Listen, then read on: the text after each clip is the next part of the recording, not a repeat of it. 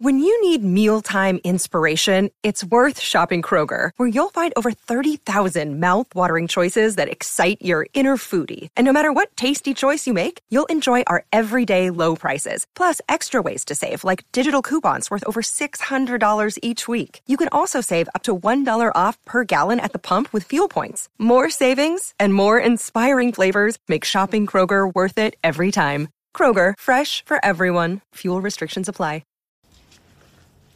Well, howdy there, Internet people. It's Bo again. So today, we are going to talk about hope and reality. Because reality just came crashing in on some people.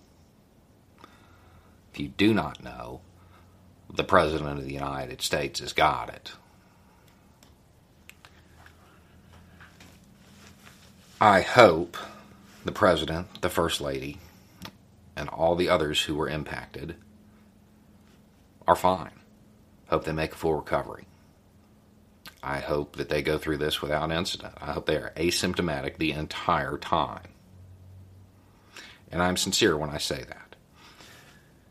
Because nobody anywhere on this planet should have to go through what more than 200,000 Americans have. With that said, the reality is, when this was still new, still unknown, working class Americans who did not have the luxury of having millions spent on their safety and security, who did not have access to the finest health care anywhere in the world, well, they were deemed essential. They were told to go back to work. When Americans lost their jobs, this administration's primary concern was trying to force them to go back to work, force them to find another job, attempted to provide the minimum amount of assistance to get them back where they belong, because it's really important.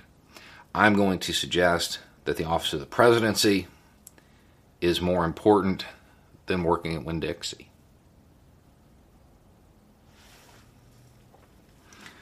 So, with that in mind, while I wish the President and the First Lady the best, this little vacation will not change the story, not on this channel.